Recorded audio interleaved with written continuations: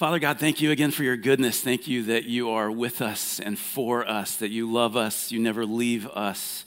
God, we pray that as we open your word this morning, that you would speak to us through your spirit, that you would say whatever it is you want to say to us.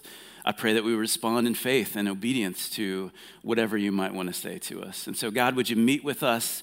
Would you help us to continue to understand more and more about your heart for us so we can live the way that you've designed us to live? God, we love you. We give this time to you in Jesus' name. Amen. So we're going to be in the book of Hebrews chapter 4 in just a couple minutes. But as I mentioned, we are in this series that we're calling Gentle and Lowly. It's actually based off a book, but it's ultimately based off the words of Jesus in Matthew 11:29, where Jesus invites those who labor and are heavy laden, those who are burdened, to come to him. He says he'll give us rest. And then he describes for us his heart for us, and it's gentle and lowly. And so this morning we're going to focus on a word that I kind of came across as I was reading this book. I think it was in chapter 4, and it's this word solidarity. I don't know if you ever use this word solidarity. It's a fun word that I very rarely, if ever, use.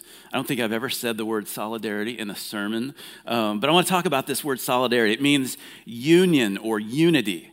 There's a sense of harmony or oneness, together, undivided. It's almost the spirit of, I'm with you.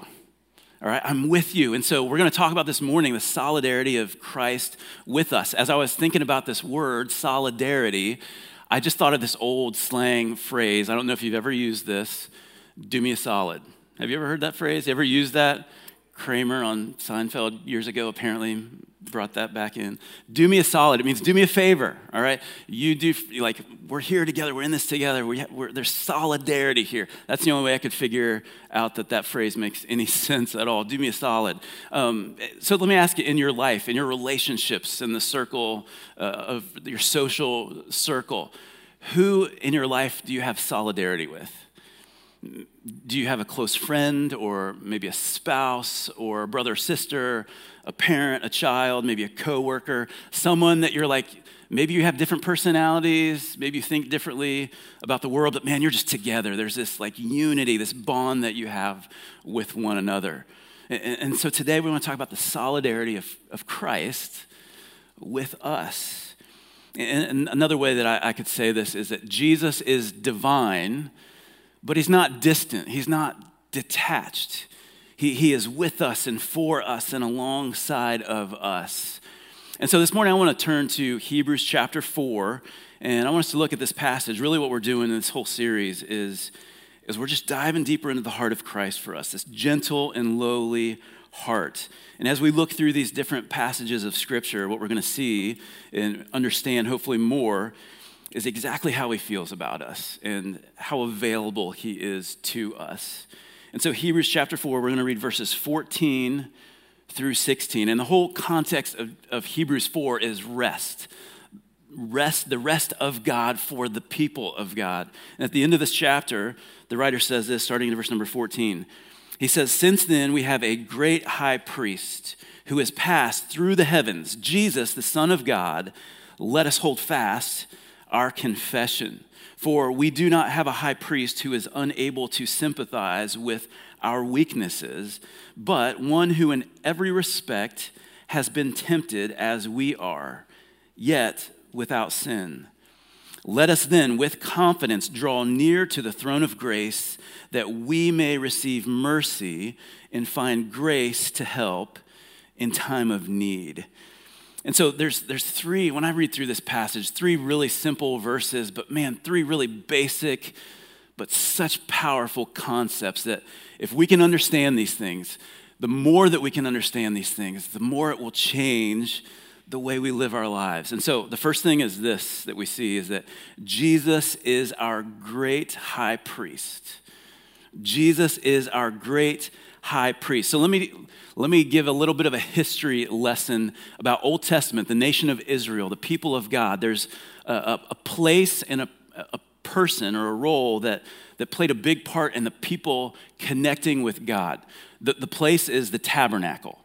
So the tabernacle was a tent. It was kind of like a portable worship center. And this is where God's presence dwelled on earth, was in the tabernacle. And when you look at how this tabernacle was comprised, there was 3 sections. So there was the first section, which was the outer court. And then as you got deeper into this tabernacle, there was a place called the holy place. Holy just means set apart. So you have the holy place that was set apart. It was only for the priests, and we'll talk about that in a moment. So the holy place for the priests, but even deeper in, kind of in this inner sanctum, if you will, was what was called the most holy place, or the Holy of Holies. And that was also set apart, and that was limited to the high priest. So let me talk about, I've talked about the place, the tabernacle, but then there's this person, and it's the priest. So priests were those who cared for the sacred space, and they would offer sacrifices on behalf of the people because of their sin, and they would represent God to the people, and they would represent the people to God. And so if you take the priest and you take the tabernacle, the person and the place, these kind of form this gateway, if you will, between heaven and earth. The connecting point was the priests and the tabernacle, or the presence of God dwelled. And then you had this high priest. And the high priest, he was kind of like the supreme leader of the priests. And I can't say that without Star Wars coming into my brain. Supreme leader, high priest. He was kind of the leader of the high priests. And his most important duty was to conduct services on what was called the Day of Atonement. The most holy sacred day in Judaism was, and we would maybe know it as Yom Kippur. It was held every year on the 10th day of the 7th month of the Jewish calendar. It was called the Day of Atonement. And what would take place on the Day of Atonement is that the high priest, and he was the only one that could enter into that innermost sanctum, that Holy of Holies. On the Day of Atonement, one day every year, this high priest would make his way into that third inner section of the tabernacle, the Holy of Holies, and he would make an atonement for the sins of the people, for himself and for the sins of the people. And so at the Ark of the Covenant, which represented the presence of God on the mercy seat, he would offer sacrifice. He would make atonement for the sins of the people. And so for the next year, the people's sins would be covered over. And so in essence, it was making a way to have access to God for the next year because our sins have been taken care of, atoned for. And so think of that as this is the role of the high priest. Now, when we look at Hebrews chapter 4, and really the whole book of Hebrews, we see Jesus referred to as our great high priest, which means he's a better high priest. He is our perfect high priest. And when you look at this description in Hebrews 4, how it defines him or describes him, it says, since then we have a great high priest. First thing it says about him is who has passed through the heavens. So there's a question here. What does that mean that he's passed through the heavens? Like I get this image, is this like Jesus floating through space, like into heaven? What does this mean?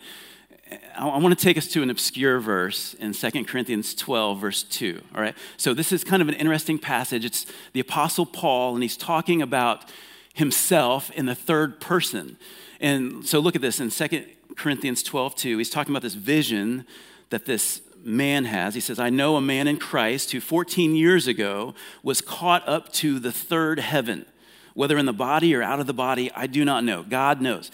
And Paul goes on this little story about this man who was himself that had this vision. And he was caught up to the third heaven. Now, what does that mean? All right, this is one of these little nuggets that I wanted to throw out there because, third heaven, does that mean there's 3 heavens, 5 heavens, 7 heavens? What is seventh heaven? That was an old show. I don't know if y'all remember that back in the day. What is that all about? There's not 7 heavens, all right? I don't even know where they got that phrase. Okay, so when you look through Scripture, there's kind of 3 things that we would describe it as heaven. The first heaven would be the atmosphere, like the sky, the earth's atmosphere. And then the second heaven would be what we would know as outer space. All right, so when you go back to the beginning, God created the heavens and the earth. He's talking about space and the earth. And so that's that second heaven. But then this third heaven that Paul references here is what we would understand as the abode of God, the dwelling place. When we think of heaven, we think of, well, that's where God resides, right? This is the third heaven that he's talking about. The third heaven was the dwelling place where God's presence is. And so think about this. As Hebrews 4 talks about our great high priest, it describes him as one who has passed through the heavens. First heaven, second heaven, into the third heaven, the Holy of Holies, if you will. And so like the high priest of old that would move through this first level of the tabernacle, the outer court, and he would move into the holy place, and he would move into this third level, which was the Holy of Holies. And what did he do there? He would atone for the sins of the people. And Jesus, he's not like any other high priest. He's like no high priest before him. He is our great high priest, and he has passed through the heavens into the Holy of Holies, if you will, the very dwelling place of God. And through his work, through his death, burial, his resurrection, his ascension into the Holy of Holies, he has paid the price and made atonement for the sins of the people. He is our great high priest. And this making atonement, the sacrifice that he offered, unlike the high priest of old, they would make this ongoing once a year sacrifice.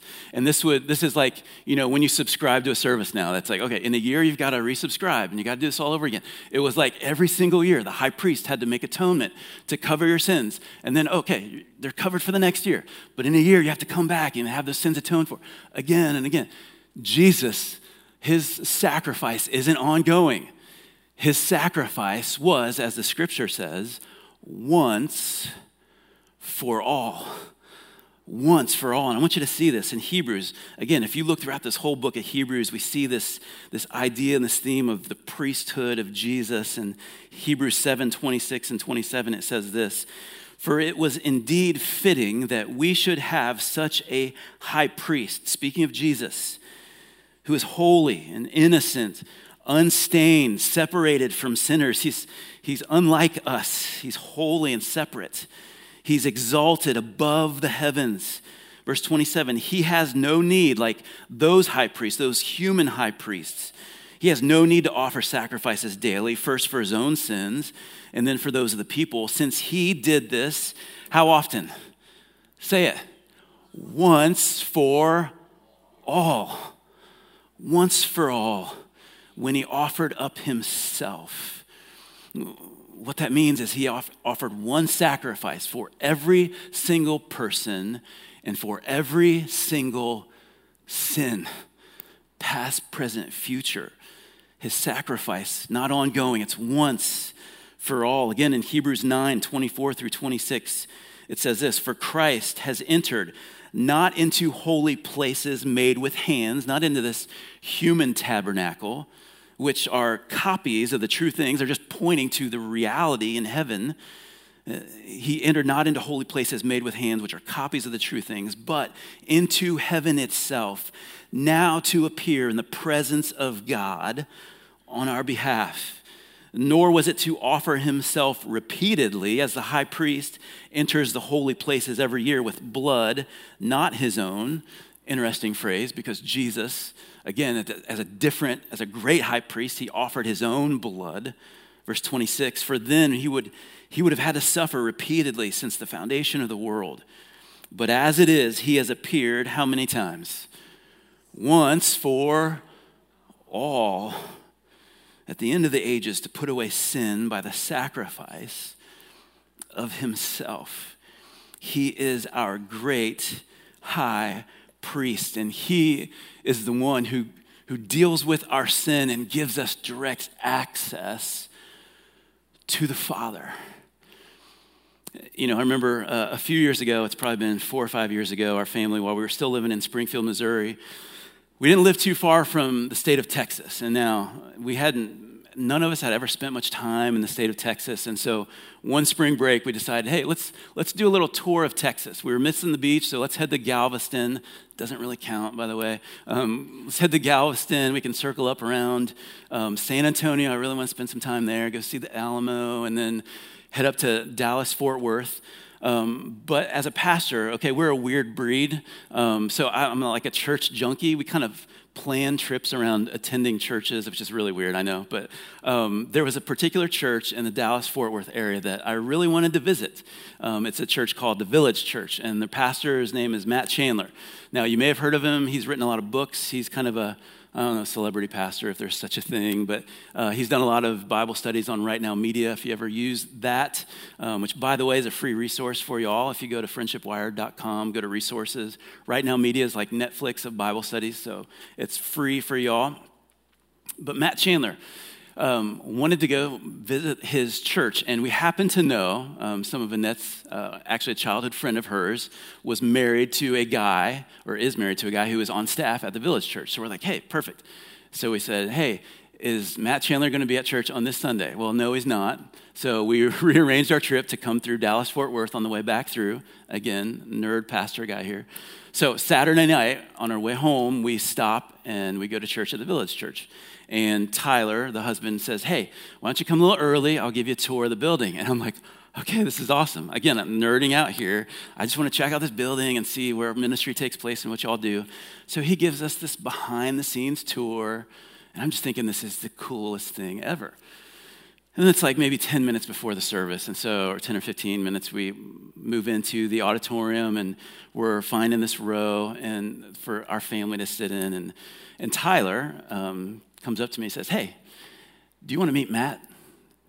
I'm like, Matt Chandler? I'm like a giddy little schoolgirl here, you know. I'm just like, are you like Matt Chandler? Like Pastor Matt Chandler, like right now? He said, yeah, let's go up and meet him. And I see him at the front of the church, and he's like talking with folks, and he's kind of been over talking with some people. So Annette and I go and meet him, and you know, he turns around and he stands up, and you know, he's a tall man, all 6'1" of him, whatever. He was really tall. And Annette, you know, she kind of makes fun of herself because she tends to, you know, stick her foot in her mouth sometimes, once in a while, every once in a great while. But he stands up, and he's like this towering hulk of a man, and she is like, wow, you're way taller than you look on video. and he laughs, and he's like, yeah, I get that a lot, you know. And so we proceed to like talk for like 5 minutes, and we're just chatting it up, and we're talking about relatives that he has in Missouri, and we're sharing stories, and it's so cool. And then we go and sit down, and I'm like, I just met Matt Chandler. This is so cool. And he starts preaching, and he tells this story, and he incorporates something that we talked about in his sermon. And I'm like, he just dropped something from our conversation. There is no way he would have talked about that unless we had that conversation right before church. And so I'm like, this is amazing. I know, I'm weird, all right? But then we pull out, so go through the whole service. We're literally pulling out of the parking lot, and here's Matt Chandler out on the sidewalk, and he like sees us driving by. He's like waving at us like we're good old friends, and I'm like, this is incredible. I am now friends with Matt Chandler. And then I tweeted him that night, and he didn't respond. So apparently the connection was not as strong as I was hoping. But I met him, I shook his hand, we talked, and it was awesome. And that's a silly story, but you know, I probably would have never met Matt Chandler if it weren't for Tyler. Like, I needed a go-between. I could have done this weird pastor stalking thing, you know, but like, I needed a go-between. It sounds like I am a weird stalker, doesn't it? A little bit. I needed a go-between. And here's the reality. This is the same thing with God, that we all need a go-between, that we need someone to help us to have access to God. But we don't have that on our own. Because of our sin, we need a great high priest who will help deal with our sin so that we could come into the presence of God. And this is who Jesus is. He is our great high priest. And I just want to drop another little thought in there. This is why in 1 Peter 2, verse 9, that we as the people of God, we're called a royal priesthood. because one of our roles as followers of Jesus is to act as a go-between between people that don't know Jesus and the Father. And we get to act as that go-between as we point them to the great high priest who gives them direct access to the Father. We don't need an earthly priest. We need Jesus as our great high priest. So that's the first thing. Jesus is our great high priest. Here's the second thing that we see in this passage, which is, again, just as amazing, and it's this. As a man, Jesus understands our struggles. As a man, Jesus understands our struggles. What we see here, and what you see all throughout all the New Testament, is that Jesus was human. He is human. He's 100% man. When you go back to Hebrews 4, verse 14.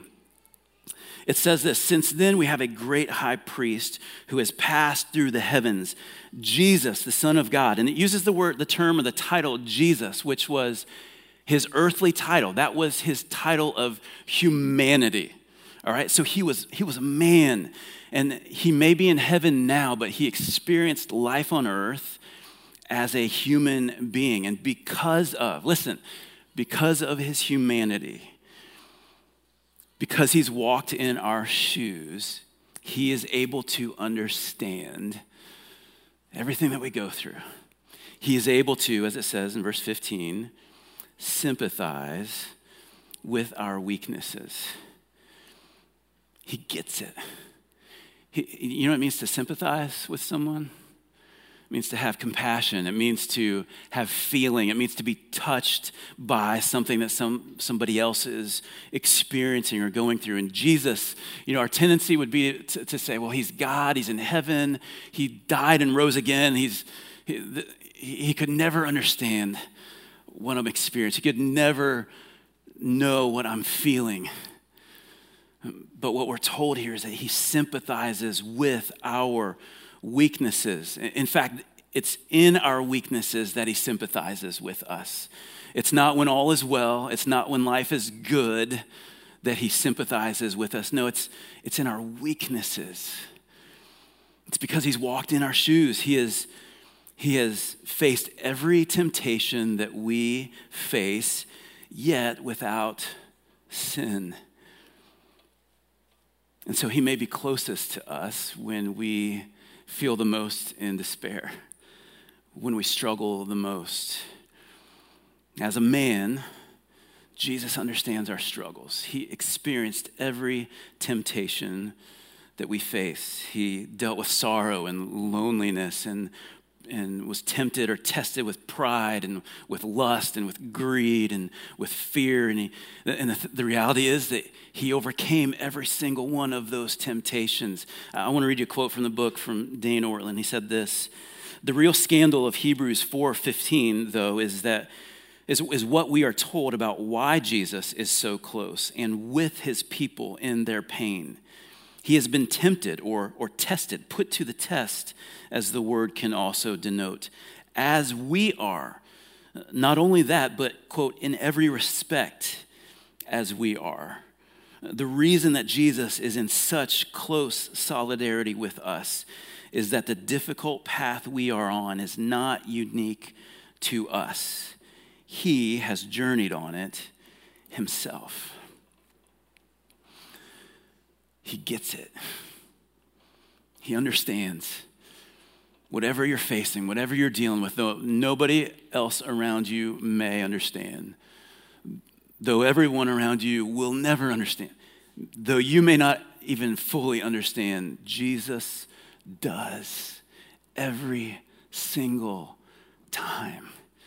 He sympathizes with our weaknesses. He is gentle and lowly.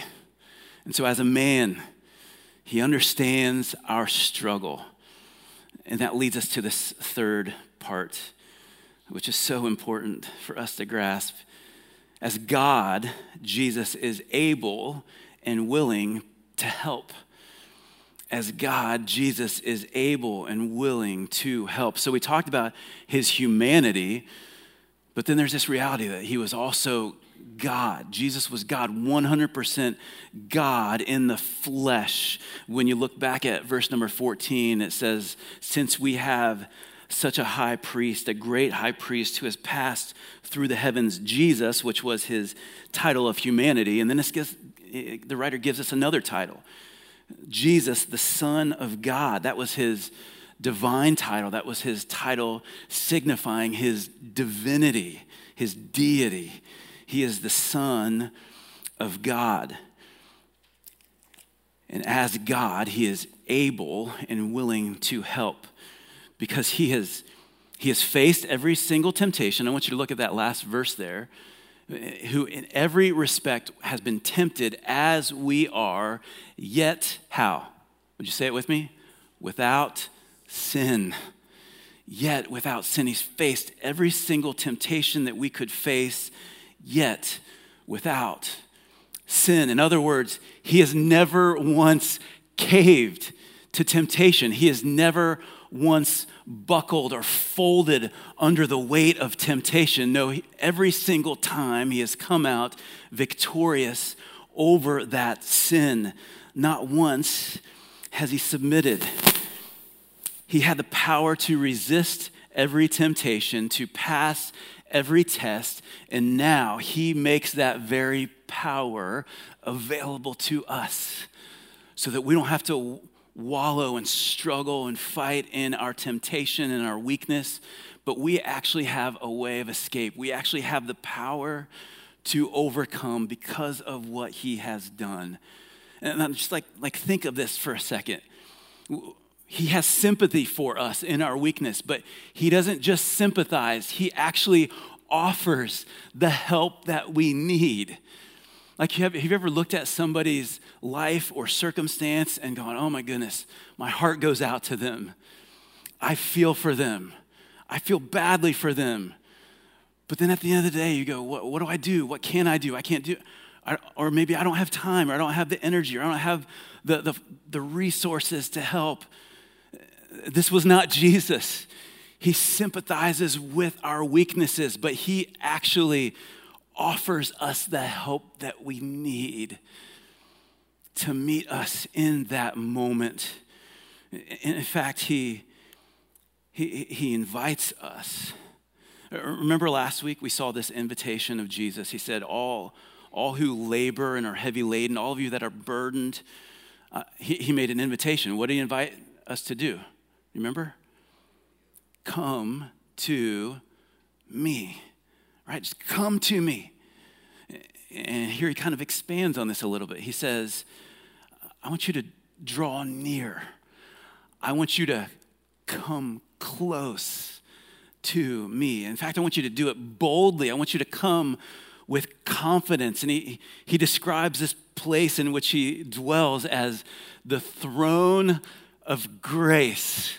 Man, I love this description, the throne of grace. You know, when I think about a throne, I think about this as a place where this high and lofty and mighty king sits, and he's unapproachable, and I expect to go to this throne to bow down, or I expect to go to this throne to receive judgment. Even in the Old Testament, even with the nation of Israel, with rabbis, they would teach this concept of the throne of God as like God had two thrones, as if he had a throne of mercy and he had a throne of judgment, because they knew that God was merciful, but they also knew that God was just, and they couldn't wrap their minds around this. How do you reconcile mercy and judgment? And so God must have two thrones, the throne of mercy and a throne of judgment. And what we see in the book of Hebrews is that because of Jesus, in light of the finished work of Jesus, mercy and judgment can now be reconciled in one throne of grace.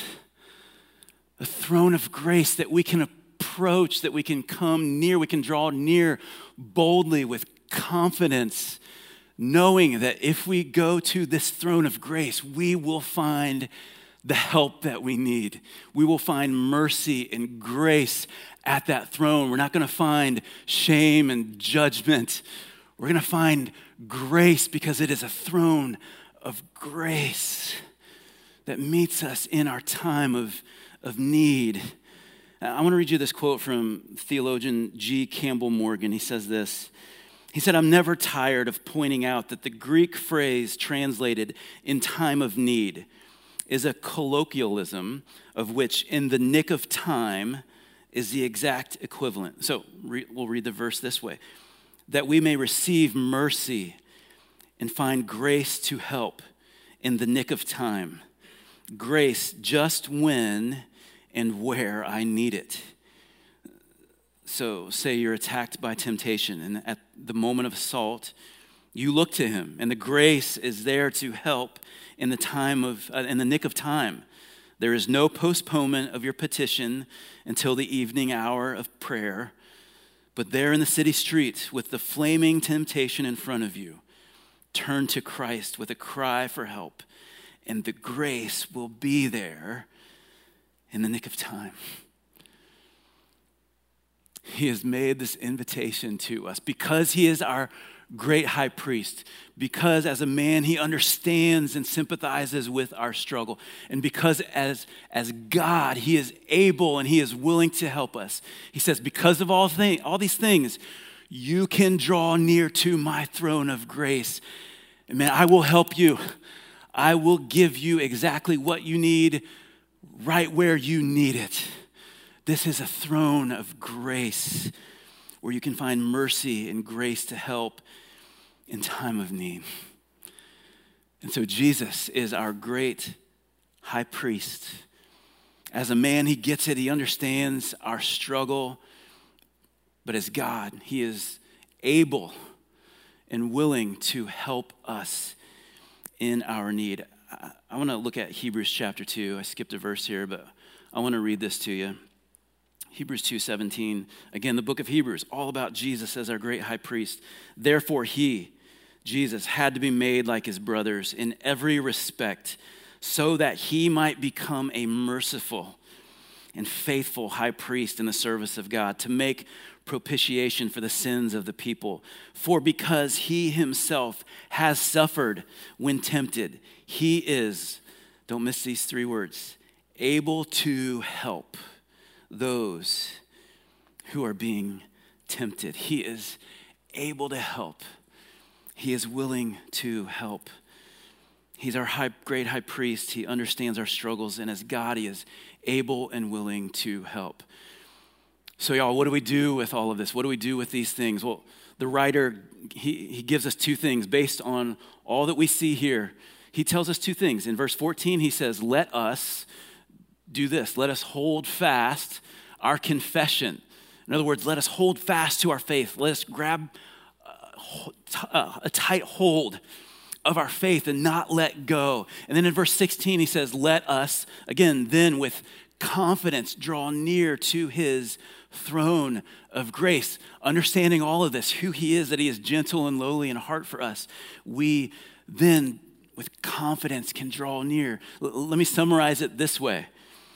The more you and I understand the solidarity of Christ with us, the more that we understand that he is with us, that he is for us, that he is alongside of us, the harder you'll hold on to your faith and the more confidently you'll run to his throne for help. So in other words, when we grasp these three concepts, that he is our great high priest, that he has done everything that needs to be done, he has dealt with our sin. We don't have to add. We don't have to do more to please God. We just come to Jesus, that he's our great high priest. The more we understand that, the more that we understand that as a man, he gets it. He feels what we feel. He understands. He sympathizes. And the more that we understand that as God, he has the power and the ability to do something in our moment of need, the more that we grasp this, the harder we'll hold on to our faith. Because why would we want to let go of this God who never lets go of us? The harder, when we get this, the harder we'll hold on to our faith and we won't let go.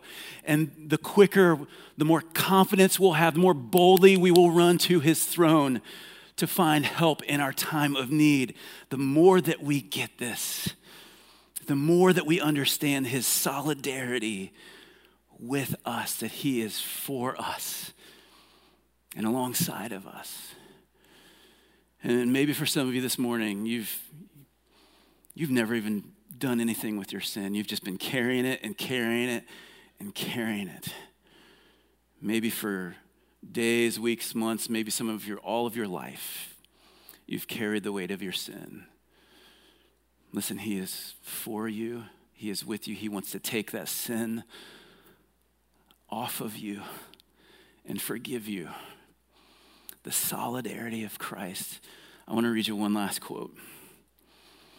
Dane Ortland, again in the book Gentle and Lowly, he says this: "We are never alone. That sorrow that feels so isolating, so unique, was endured by him in the past and is now shouldered by him in the present." I want you to hear that and receive that. We are never alone. That sorrow that feels so isolating, so unique, was endured by him in the past and is now shouldered by him in the present. This is the solidarity of Christ with us. Amen. Amen. We're never alone. And would you stand with me? I just want to pray, and I want us to rejoice in this God who is with us and for us, who has offered for us to come to him through him. Father God, thank you for this day and for this opportunity. We get to open up your book and hear your words and receive your truth. And God, these are simple things, and yet these are monumental things. They're hard to grab a hold of. That you're our great high priest. You have made the sacrifice once and for all. We don't have to work. We don't have to earn your love and affection. God, we have it. You're our great high priest. You're our access to God, the Father.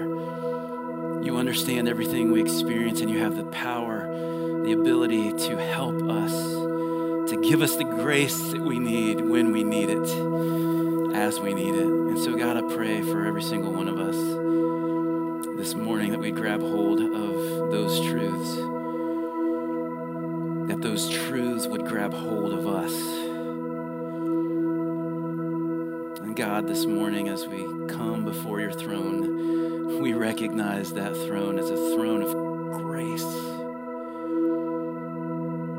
And that's the throne that we can run to in our time of need, any moment, any day, and there we'll find mercy and find grace to help us in our time of need. And so, God, we worship you today because you've opened up the altar to us. You've made yourself accessible to us. And so today we come into your presence full of gratitude and praise because you are a good, gracious God who sits on a throne of grace. And so today we worship you because